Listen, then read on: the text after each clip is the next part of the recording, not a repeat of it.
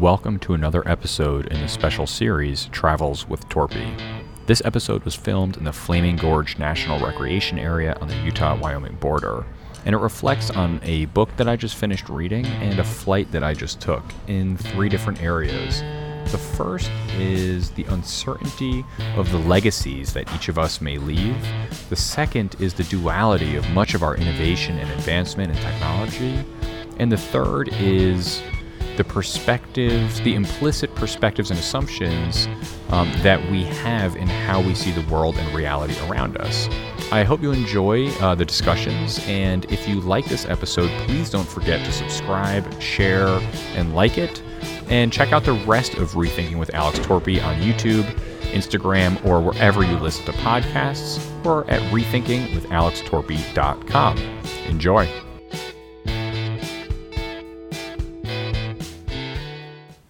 Okay, everyone, welcome to another episode. So this episode is a reflection on 3 things. The first is about the legacies that we leave, and our understandings or lack of understandings about them, and the sort of guaranteed uncertainties about the future. The second is about how air travel is really a sort of perfect example of the duality of our technology and advancements, coming with incredible benefit, but also some really high costs. And the third is the scale of the world and our implicit assumptions caused by perspectives that we don't realize we have. So lots of fun stuff here. And for those of you that are watching on YouTube or on Instagram, I am coming to you from the Utah-Wyoming border on the Green River, the Flaming Gorge National Recreation Area that you can see a little bit in the background here. Really beautiful area here. Okay. Now, the reason I'm actually doing this episode and recording this right now is that I recently took a flight back from Utah, from Salt Lake City to upstate New York, to attend a memorial service for my grandparents on my mother's side, who died late in 2019, really just a few months apart, actually. And if you'll allow me just for a minute, before we get into things, I actually just want to say a few words about the 2 of them. And so Bea and Norm Title, both from Brooklyn, New York. And in fact, when I was briefly living in Brooklyn many moons ago, for a couple months, by total coincidence, I ended up moving into a place, I believe it was Broadway and Park. And I learned afterwards that it was literally 2 blocks away from the very house that my grandfather was actually literally born in 1923. Now, both of them lived a very long life, dying at age 96. They were married for 75 years. And they lived fairly active and engaged lives pretty close up until the end. And I'm going to show a couple photos on here for those of you watching this by video, just so you can see them, but also because I feel like both of them, or maybe everybody, like in the 40s, they look straight out of some, superstar movie out of the 40s. It's kind of amazing going through some of those old photos. Now, they left a considerable legacy behind, not just of family size. There were 26 of us spanning 3 generations when we counted when we were all together. But they left a legacy in each of their children and grandchildren, and I suspect will be the case as they start to grow up, the great-grandchildren as well. They left this legacy a pretty deeply instilled ethic of hard work, of justice, of making a plan and sticking to it, as long as it was a plan that Grandma approved of. And a fierce care not just for oneself and for one's family, but for the world around us, the communities and world around us that we live in. And that ethic and that ideology is clear in all of my family members and cousins. Now, my grandparents did not grow up, neither of them grew up with much in the way of money. Both of their parents immigrated to the U.S., but they worked very hard as public school teachers and administrators and to raise their children and grandchildren with more opportunity and support that they had growing up, which they were able to successfully do. And so this doesn't really capture it, but for those of you who don't know them, maybe this gives you a little hint of one half of where I came from. And if you know me well enough to be on the receiving end of endless terrible dad jokes, you can thank Grandpa Norman for all of those. I think that was genetic. So it was nice to get together with everybody. We weren't able to do that last year and kind of give them the proper memorial. Okay, so back to this episode. Now, this is not something that many of you may know, but I used to have a really terrible fear of flying. I have some issues with heights, though being on top of mountains usually doesn't bother me too much. But I had a very hard time flying as a kid, or crossing bridges, or being in tall buildings, or riding on a ski lift. And actually, I'll admit something that only a very small number of people know, which is that for a few months that I did some snowboarding in middle school before I landed tailbone first on some ice. Believe it or not, I actually walked up the mountain instead of taking the ski lift because I didn't want to go on the ski lift. I eventually did because that became a little tiring. But that was where my head was at.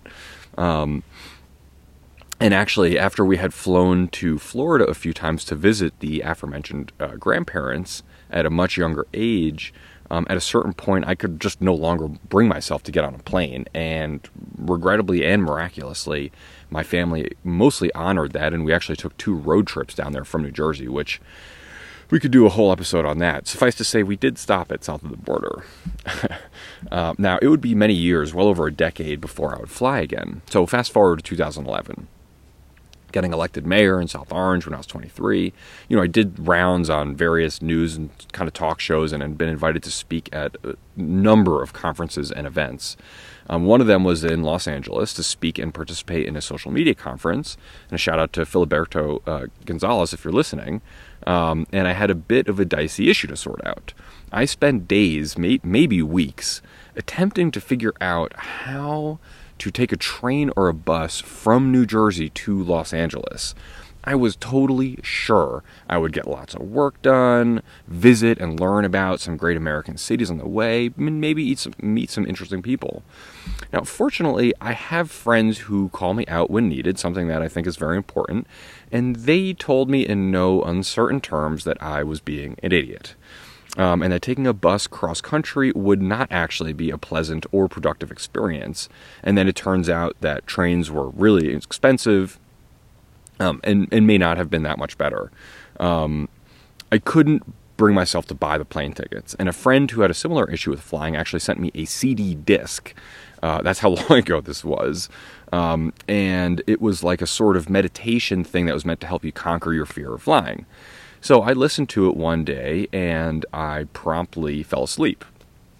Now, just because something is correlated doesn't mean it's causal, and I honestly don't know if that CD is what ultimately got me over the hump, or it was the sort of intense research I did into the wee hours of a few nights on the safety of various forms of travel, measuring incidents by number of trips, per number of miles, per number of travel hours, and all sorts of things, and realizing in no uncertain terms that you are probably safer on a plane than eating fast food or being a pedestrian in a city.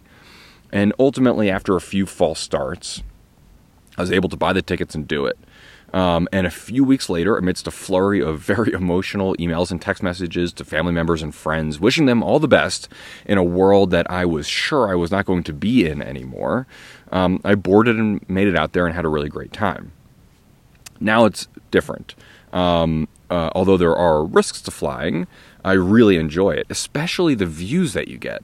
Not just of the landscapes and the earth, which is pretty amazing to see things from that angle, or the sun rising over the horizon, but you get a really interesting perspective on how we build and develop and how populations grow in different areas, especially at night when you can see the sort of geometry of human development so clearly by the lights on the ground is really pretty interesting, although sometimes frustrating because there's a lot of terrible development out there. But the reality is that there's considerably greater risks to many other things that I do in my life, whether driving a car, riding a motorcycle, riding a bicycle, being a pedestrian, drinking tap water, hiking in the deep woods, or just living alone. And when you've got on something like 700 or so emergency 911 medical calls, you start to get a sense of really what is risky and what isn't. And that does kind of put things into perspective a bit. Anyway, enough about my experience here. Let's talk about flying. So this is all partially on my mind, not just because of the flight that I was on, but because I was just finished reading a really, truly amazing and insightful book called One Summer by Bill Bryson, who I might actually say is one of my favorite authors, thanks in large part to the book A Walk in the Woods, which is also a cool movie. Now, I read that book, which is largely about two friends hiking the Appalachian Trail, for the first time when I was traveling in Canada in January, maybe about 4 or 5 years ago. And if you don't know Bill Bryson's writing, you should check it out. And Walk in the Woods is phenomenal, especially for anyone who likes the outdoors. But he is just so funny. And I'm reading this book as I'm traveling around in Nova Scotia. And, you know, I'm on the bus, I'm in bars, I'm in coffee shops, reading, and I'm just laughing out loud. And on a number of occasions, and I read a lot as I travel and in public and in bars and stuff. And this had never happened to me, where people would come up to me and they were like, I've never seen someone laugh so much at a book before. What the hell are you reading? And so it was really great. And anyway, he wrote this book one summer that reflects on a really, truly incredibly bizarre period of American life in 1927. This involved things like some really weird crimes and that people became obsessed with, and post-World War I political dynamics. The inconceivable performance and success of Babe Ruth and then Lou Gehrig, the legalization and popularization of boxing, prohibition and organized crime and Al Capone, massive flooding in the South, and the political legacies of people like Herbert Hoover and Calvin Coolidge, the creation of the Model T and Henry Ford's brilliant but also insane and anti-Semitic legacy, the growth of radio, the preliminary invention of television, some really horrible race and ethnic and immigration dynamics, and most relevantly to this, really the beginning of American aviation supremacy and Charles Lindbergh's flight across the Atlantic, and then his subsequent rise and fall from grace. So let's set the stage a little bit. Now, this is not a thorough accounting of Lindbergh or any of the number of other people who were competing for the Orteig Prize that the Spirit of St. Louis flight eventually won in his flight across the Atlantic from Long Island to Paris. So there's lots of other people who are doing this, but try and remember that at this time, in 1927, so Lindbergh is flying across the Atlantic, and almost all of these transatlantic flights that were competing for this prize or were doing it for other reasons all had multiple people. You know, they had a pilot, they had a navigator, and sometimes an additional person, because things break and you have to fix things during it, navigating, which I'll come back to. I mean, it's just incredible. And Lindbergh did all of this himself. And this is in a plane that was basically specialty built for this. There's no luxuries, no conveniences. The cockpit was so small, he couldn't even stretch his legs all the way out on this 30-hour flight. There's no satellite. There's no air traffic controllers. There's no radioing and understanding where you are and being able to talk to people as you're going. You're navigating by a map and by a compass and by a stopwatch so that you can time when you're taking your measurements. And that's how he got from Long Island to Paris. Incredible. And in a plane that has no forward visibility, which apparently made the takeoff and the landing rather difficult. You can't even see where you're going, really. Everything was fuel tanks and essential equipment. And the weight reduction was such an intense process that he even cut the ends off his maps. And what I understand, I believe he had basically a couple ham sandwiches, like a gallon of water, and a bucket.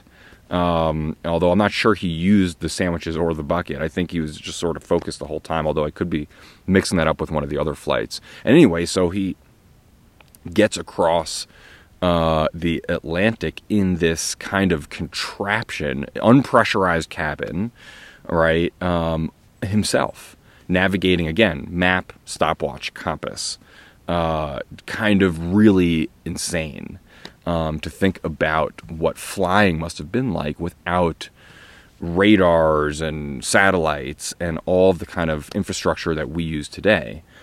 And let's try to compare that. I mean, even flying in economy with no legroom, it's really an impossible difference to really conceive of. The comfort and the convenience and the safety and the certainty of the whole experience, and the sheer volume of how much air travel actually is happening. So my first reflection is that although I'm sure that Lindbergh and others who were doing this at the time knew to some degree that they were setting in motion a series of events that would advance and develop, as I'm sure the Wright brothers and other people did before them, I honestly doubt whether they could really conceive of what this would end up with now or what it could look like in the future. And in fact, I should have also mentioned one of the things that I think that may have helped me get over my fear of flying was actually getting stuck in traffic one day, although this happened many days, on 78 near Newark Airport. And I'm sitting there and I'm just watching plane after plane take off. It seemed like it was every minute there was a plane taking off. And I was just like amazed and transfixed at the volume of this. And I thought to myself, this is happening at hundreds or thousands of airports across the world right now, all day, every day, almost without incident. And that sort of helped convince me of the safety too. And then if we look up the numbers, it turns out that there are almost 50,000 flights per day, moving almost 3 million people per day in the United States alone. At any given time in the U.S., there are approximately 5,000 planes in the air. Worldwide, there is a plane taking off approximately every 1 second. That is an insane volume. And the incidents tend to be major news items and are incredibly rare.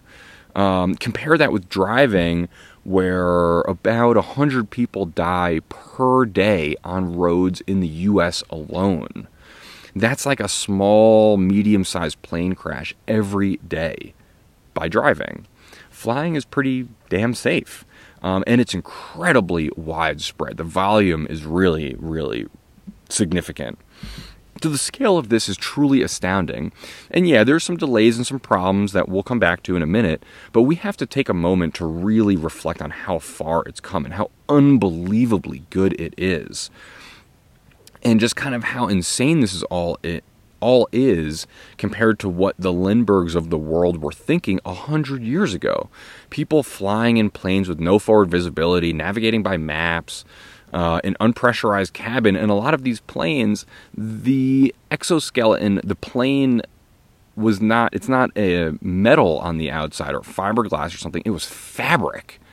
I get nervous at that tiny little hole in the window on the airplane, in the airplane windows, and these people were flying across the Atlantic Ocean in an unpressurized plane covered in fabric, going to the bathroom in a bucket. True pioneers, really, in every sense of the word.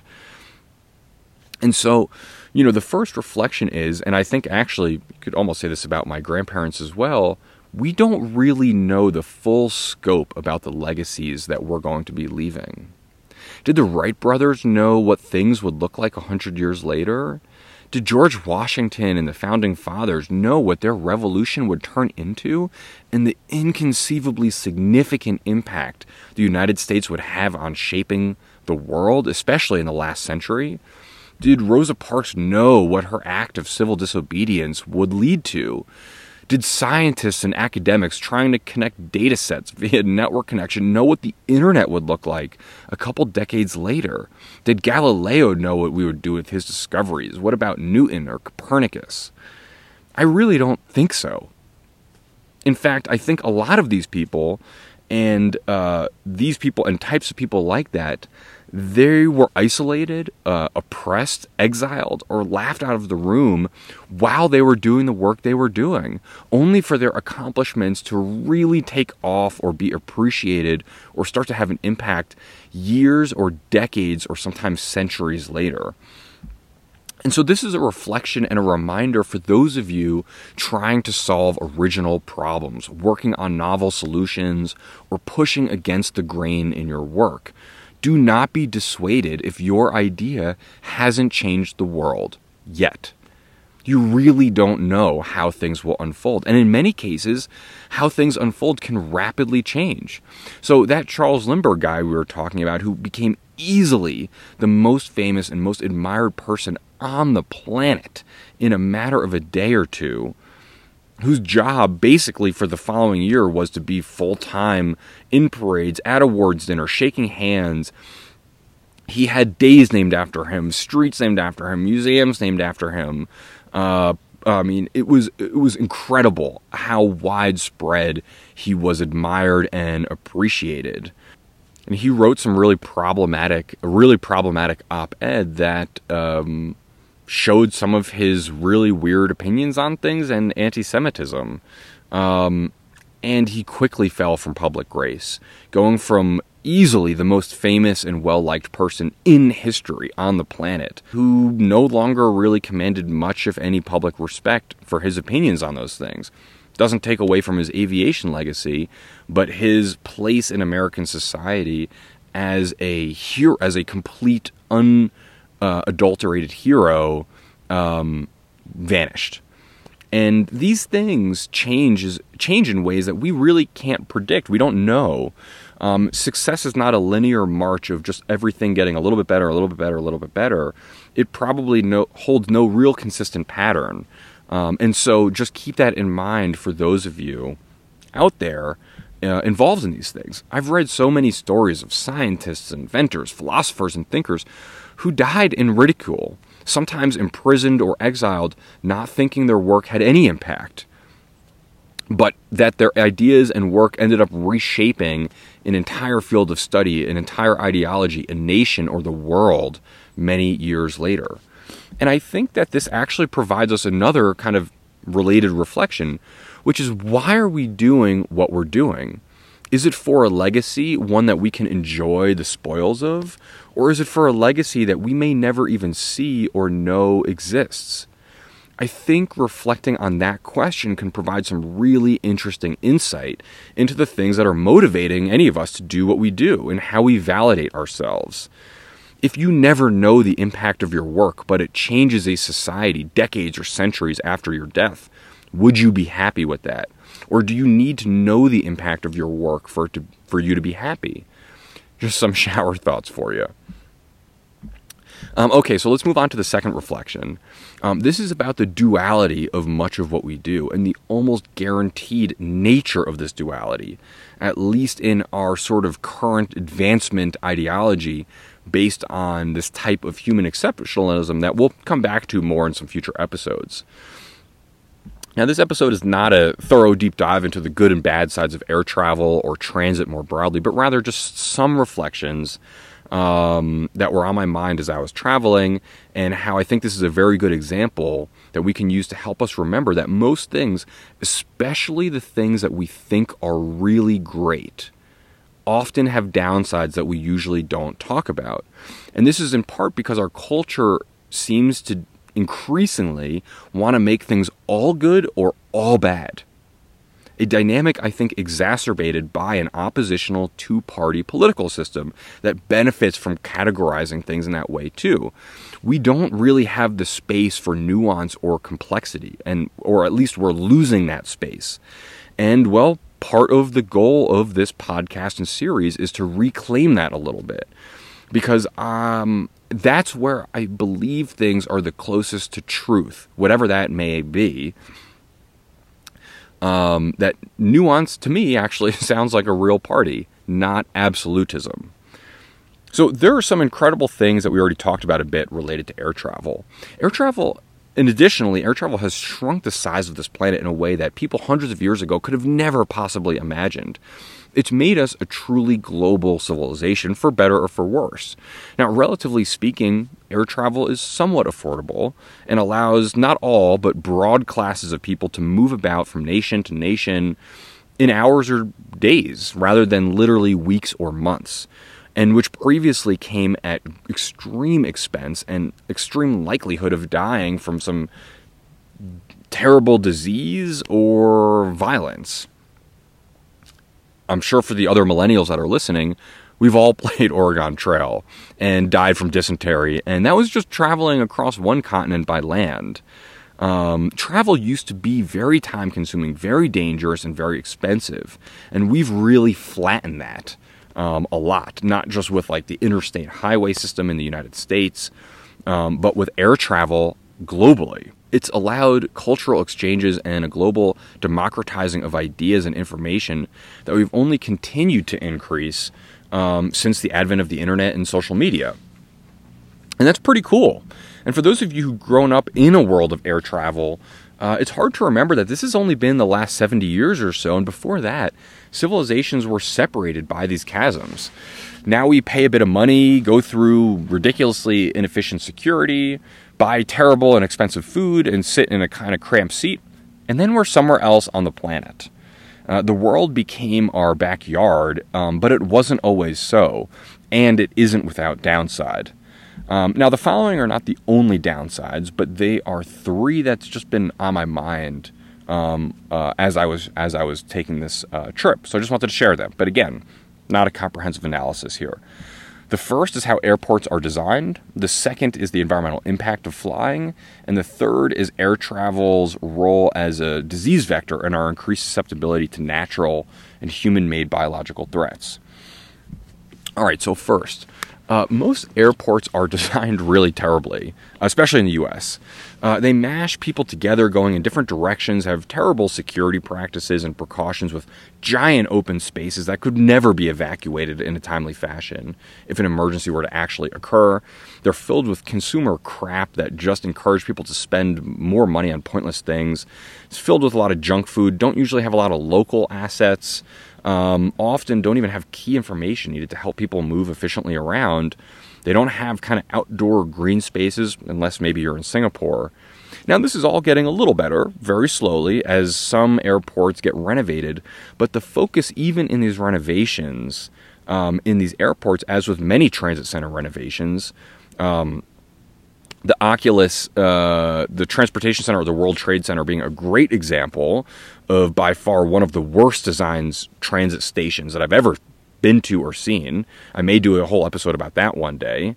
But the focus, the focus on a lot of transit center renovations is on bringing foot traffic of the travelers into and past stores that sell stuff, so that more money can be charged in leases to those stores and go back to the governments that build the transit centers. I mean, if it helps to sort of conceptualize it, and this is the ideology present in most of the planning ideologies, these places are malls, but with guaranteed foot traffic because of the travelers. Now, I've been to airports where you literally have to walk through stores to get to your gates. That's the focus, which means that actually getting you quickly from one part of the airport to the other is not actually the goal, because that would reduce the foot traffic to the stores and may then reduce the rent that those stores pay to be there. So beyond that, and this is actually one of my biggest pet peeves, I don't believe I've ever seen a single bathroom that allows people to walk in and out of the bathroom without literally bumping into each other. There are these pointlessly narrow twists and turns in the entrance that you can't navigate, especially carrying luggage in an airport 2 people wide. No directional signage, so that even the ones that have 2 openings, the people don't enter one and exit the other. They're entering and exit on both sides. And then people come in and the toilets, sinks, and dryers are laid out in a way that forces people to cross paths multiple times, even though the agenda for someone going into a bathroom is pretty obvious and probably pretty consistent. You've got soda machines every 5 feet, but only one water fountain for the entire terminal. There are windows, but there's no greenery, no fresh air or elements of nature that would help provide a more calm and restful experience for people that are engaged in something that can often be very chaotic, confusing, and stress-inducing. Now, there's tons of stores to buy expensive stuff, but there's no library. There's no social or health or government services. Plenty of airports have seating specifically designed to prevent people from sleeping. A very stupid goal, especially if you've ever connected in an airport overnight. Now, most airports do have lots of plugs and free Wi-Fi, but even 10 years ago, when I was traveling a lot more, a lot of airports still only had paid Wi-Fi, and people had to fight over like a few outlets. I've actually carried power strips before, so that I can plug in a power strip, and then now we can all use the one outlet that's available for people. Now, airports could, and there's a few that are definitely going in this direction. I think Singapore is a good example, that make the experience more calming and relaxing and healthy rather than more expensive and more wasteful and more stress-inducing. And let's not even get into the parking and driving. It's great getting yelled at by a transit cop because you're waiting to pick someone up, but aren't allowed to wait. So now you have to drive around in loops in the airport or go sit on the shoulder of the nearest highway because, yeah, that's somehow safer for all involved and doesn't add to the congestion and confusion. Okay, next, the environmental impact of flying is not great.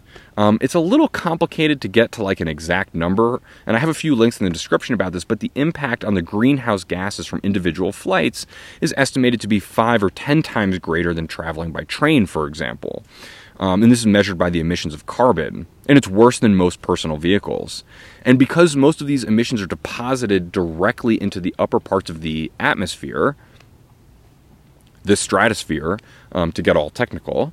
Now, there's actually a benefit of that because the pollution isn't being breathed in by people at ground level, but it's also worse because you're depositing it right into this more sensitive part of the environment. But the emissions aren't the only cost. It's a big part of it, but it's the entire supply chain, the manufacturing and sales of the planes, the construction and infrastructure of the airports, service crews and towers, and the reliance of the whole industry on fossil fuels. And I don't see that changing to battery or electric anytime soon. And the thing that always and still bugs me is the huge waste of one-time use products in airports and on planes. Multiple garbage bags are filled up with cups and bottles and containers and things like that on every flight just from serving you some water or juice or coffee or something. Flights with meals are even worse. And now this obsession over sanitizing surfaces often comes in the form of one-time use packets. We generate a lot of solid waste for just a couple-hour flight. Though to be fair, some of that's generated by car travel too if people stop in rest stops, but it seems to be much worse on planes. Now, and actually, this is just my own personal opinion, I think there's a chance that the supremacy of air travel as a means for medium to long distance travel may actually phase out as petroleum-based fuels become less available, more expensive, and will eventually likely run out. We barely have cell phone batteries that can last through a day.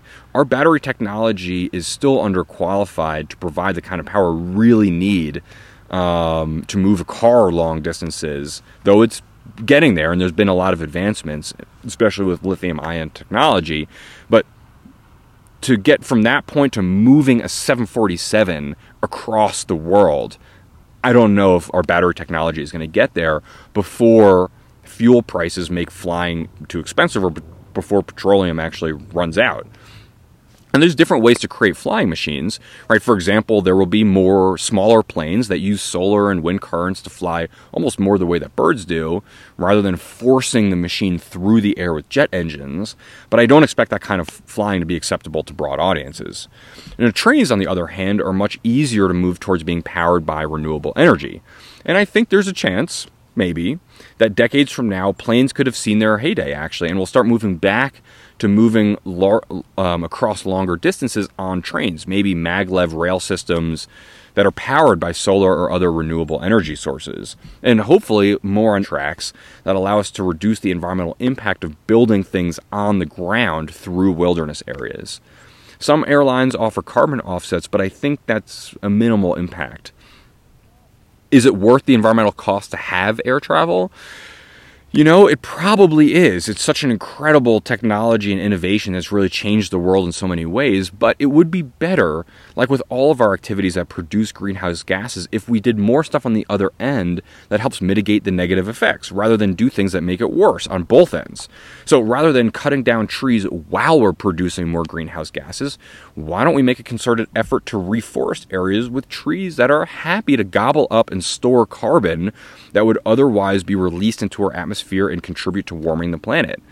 I'd like to see some airlines offer commitments to reforest and plant trees as a way to offset their environmental impact. That would be pretty cool. Maybe there is. I haven't seen it. Okay. So the third piece here is a reflection on flying while wearing face masks, which is a weird thing. Now, I spent a lot of time when I was getting my master's degree at John Jay College of Criminal Justice studying emergency management and actually terrorism. Now, there's a truly phenomenal book called The Great Influenza by John Barry that recounts in impressive and amazing detail the lead up to and response and recovery of the 1918 H1N1 flu. Now, we studied a number of other incidents in these classes too, but that one we spent probably the most time on, and it really stuck with me the most for some reason. Now, I've reread that John Barry tome of a book since then, and it's pretty frightening. And remember, this is 1918. Charles Lindbergh was maybe in, I don't know, middle school or elementary school or something. There was no air travel. The disease, the H1N1 strain of the flu, infected 500 million people worldwide and killed somewhere between 30 and 50 million people. That's the entire population of New Jersey 3 or 5 times over. Now, forgetting that there are some people who wouldn't mind New Jerseyans to be wiped from the face of the earth, and to those people, I give you the Garden State salute. Try to imagine the scale of that. 30 to 50 million people dead. That's the entire population of Spain or of Colombia. Well more than the entire population of Canada. But wait, there's more. We need to adjust for population growth to really understand it in today's terms, right? As with many things that often get measured with a static number, without context such as money spent or number of people, the numbers are sort of meaningless if they're not a function of the total population and tracking that over time. So that number, let's use the 50 million, happened at a time when there were about 1.8 billion people living on the planet and about 100 million people living in the US. In 2021, there are about 7.9 billion people on the planet and about 330 million people in the US.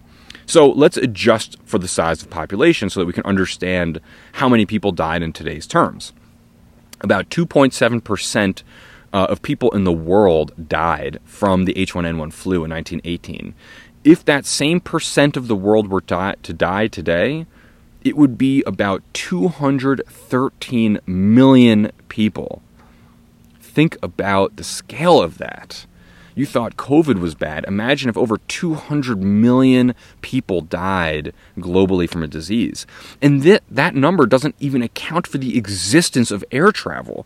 Right? This is just accounting for population growth since then. And that's a number based on the H1N1 flu spreading by ship and by train, not by air travel. And we responded to COVID in a really embarrassingly bad fashion, especially considering the amount of money that we put into our public safety and emergency apparatus in this country, and how many restrictions and sacrifices we all make, whether by choice or not, in the name of safety. Democrats and Republicans failed, as did many of us. We were exceptionally lucky that this disease has less than a 1% mortality rate. We are impossibly and inconceivably underprepared for responding to a broader or larger type of threat like this, even though we've had a few close calls, COVID being only the most recent. But what have we actually learned from these things? Not really that much, unfortunately. And in fact, unfortunately, I might argue that I think we may have backtracked due to COVID, because now politicians and media, and all of us, we are to blame here too, allowed ourselves to become so divided about the response to this that there's no longer a unified front of what should or shouldn't have been done to do a better job, even though there is data and evidence to suggest what should have been done, regardless of how you personally feel about those things one way or the other. And what that division means is that when it comes time for major systemic changes that could be put in place to help us the next time around, they probably will not get enough support to actually move forward, especially the things that might require a really big investment. And that's kind of scary. And these things were all caused most likely, not certainly, but most likely by nature, not by intentional actors harnessing biological agents to cause harm. But that is a much, much bigger threat than you realize, I hate to say. And our security infrastructure is woefully inadequate for this. It's embarrassingly ineffective at doing what it's supposed to be doing, even with the more traditional threats. Again, something we studied at John Jay, and something that was really kind of scary. On transit systems, there have been incidents like this, and we have almost no infrastructure in place to prevent those things from happening at the point where the incident would happen. So now, if you really want a reason to have to change your underpants, I not only suggest that John Barry book on the 1918 flu, but I also suggest a podcast that I have linked in the description here. That was a conversation on Sam Harris's podcast about the growing and incredible risks of synthetic genetic sequencing getting into the wrong hands, something that seems almost certainly likely to happen over the coming decades. There's a lot in there, and frankly, none of it is good. Now, we will be faced with far worse catastrophes than COVID. Unimaginably worse, whether biological or chemical or radiological. And we will be highly underprepared for it, and it will cause much more devastation than COVID did, or that we can really imagine. So thank you for joining Peaceful Bedtime Stories with Alex. But seriously, if these things make you nervous, that's good. They should. That means that you're engaging with the subject matter. There are a growing number of clinicians and scientists, actually, who believe that many anxiety and depressive-related disorders come not from some sort of abnormal mental process, but rather from actually engaging with the realities of the world around us. I am in full agreement with this theory, and I think that we have a lot of work to do before we get to a place where we can justify not being stressed or anxious about our present and future. So that's the third downside to air travel, is that I think it provides a disease vector that we are just totally unprepared to actually deal with in the coming years and decades. And the last reflection, and I'll make it a quick one to wrap up here, is just about the scale of the world and the difference of the size based on how we are able to travel across it. And I've reflected on this a little in other episodes, just sort of how different things look or feel when you're driving versus walking, for example. How much bigger the world seems when you're walking on it for many miles or days at a time. And how much bigger it must have seemed when that was the only thing available. And this sort of hit me, actually, when I made it to the West Coast, officially in the Redwoods Forest. And so I'll go to a quick clip of that. All right, so I'm coming to you from Jurassic Park, or more accurately, the Redwood National and State Park in California. And the scale here, I mean, this is all truly incredible. It's just one of a million of these giant trees, and it's just incredibly beautiful and lush. And for those of you, especially on the East Coast, you may not know that most of the forests that we see around us are actually very new. Almost all of that was cut down, over the prior 100, 150, 200 years for agriculture, for logging. And these old growth forests, which never have been cut down, are really, truly remarkable. And it's just amazing because not everything is what it seems, right? Not every forest seems like it was a farm 100 years ago. It's just one of the reasons why it's so important to understand the context of where we came from, to think about better how we can go into the future. So, hashtag history. So you guys know there's a whole other ocean over here on the West Coast. Wow, amazing. Now, I've flown out here before, but I've never driven across the country. And having walked the last 4 or 5 miles of it and just kind of coming upon the ocean here, I mean, it's really incredible. I felt that way walking before on the Appalachian Trail or on other hikes. When you're on foot or something like that, the scale of everything is just so different than what we're used to, flying and driving and whatever. I can't imagine what it would have been like to cross, distance like that, or see the end of a continent that you didn't even know was there and not know what was out there hundreds of years ago or thousands of years ago, or even to cross it today, by bicycle or on foot. it really puts everything in perspective a little bit. So I'm going to enjoy some time out here a little bit, and then I'll enjoy my hike back to the other side, getting to check out all the redwoods again. Our context about the size of a town or a state or a country or the world is a direct and implicitly created perspective based on our ability to travel on or around it. So, for example, there's a section of the Appalachian Trail in Maine called the 100-Mile Wilderness. There are 2 entry points on either end of that trail 100 miles apart. And that means that you have to have food and water, etc., for approximately 10 days. And you're somewhere between 1 and 50 miles by foot to the nearest exit or entrance. But that distance, covered in 8 to 10 days of hiking, is covered in, minutes while flying. But imagine, again, a world without flying. How different all of this would feel to not even have the conception of travel of that distance to even be possible. And this is an example of an implicit assumption buried so deep in how you process the world around you that you don't even realize that it's a layer or a filter at all. But understanding these sorts of assumptions is actually pretty crucial because we actually have a lot of them, and they make a really big difference in how we view things happening around us. And this is kind of an easy one and kind of a fun one, because the difference between driving across the country just now, which included hiking and various challenges and detours, and then just flying back across, it's really kind of mind-bending. And driving itself on interstate highways is already an incredible flattener and reducer of distance. And so just try to conceptualize that, what that would have felt like then, what it feels like now, and that perspective that you have now isn't a reality. It is a filter on the reality around you, and that we have dozens or hundreds or thousands of those sorts of filters that are sort of precognitive. We're not even really thinking about them or often aware of them, but they massively change how we see things around us. Okay, so, I hope these thoughts don't actually keep you up at night.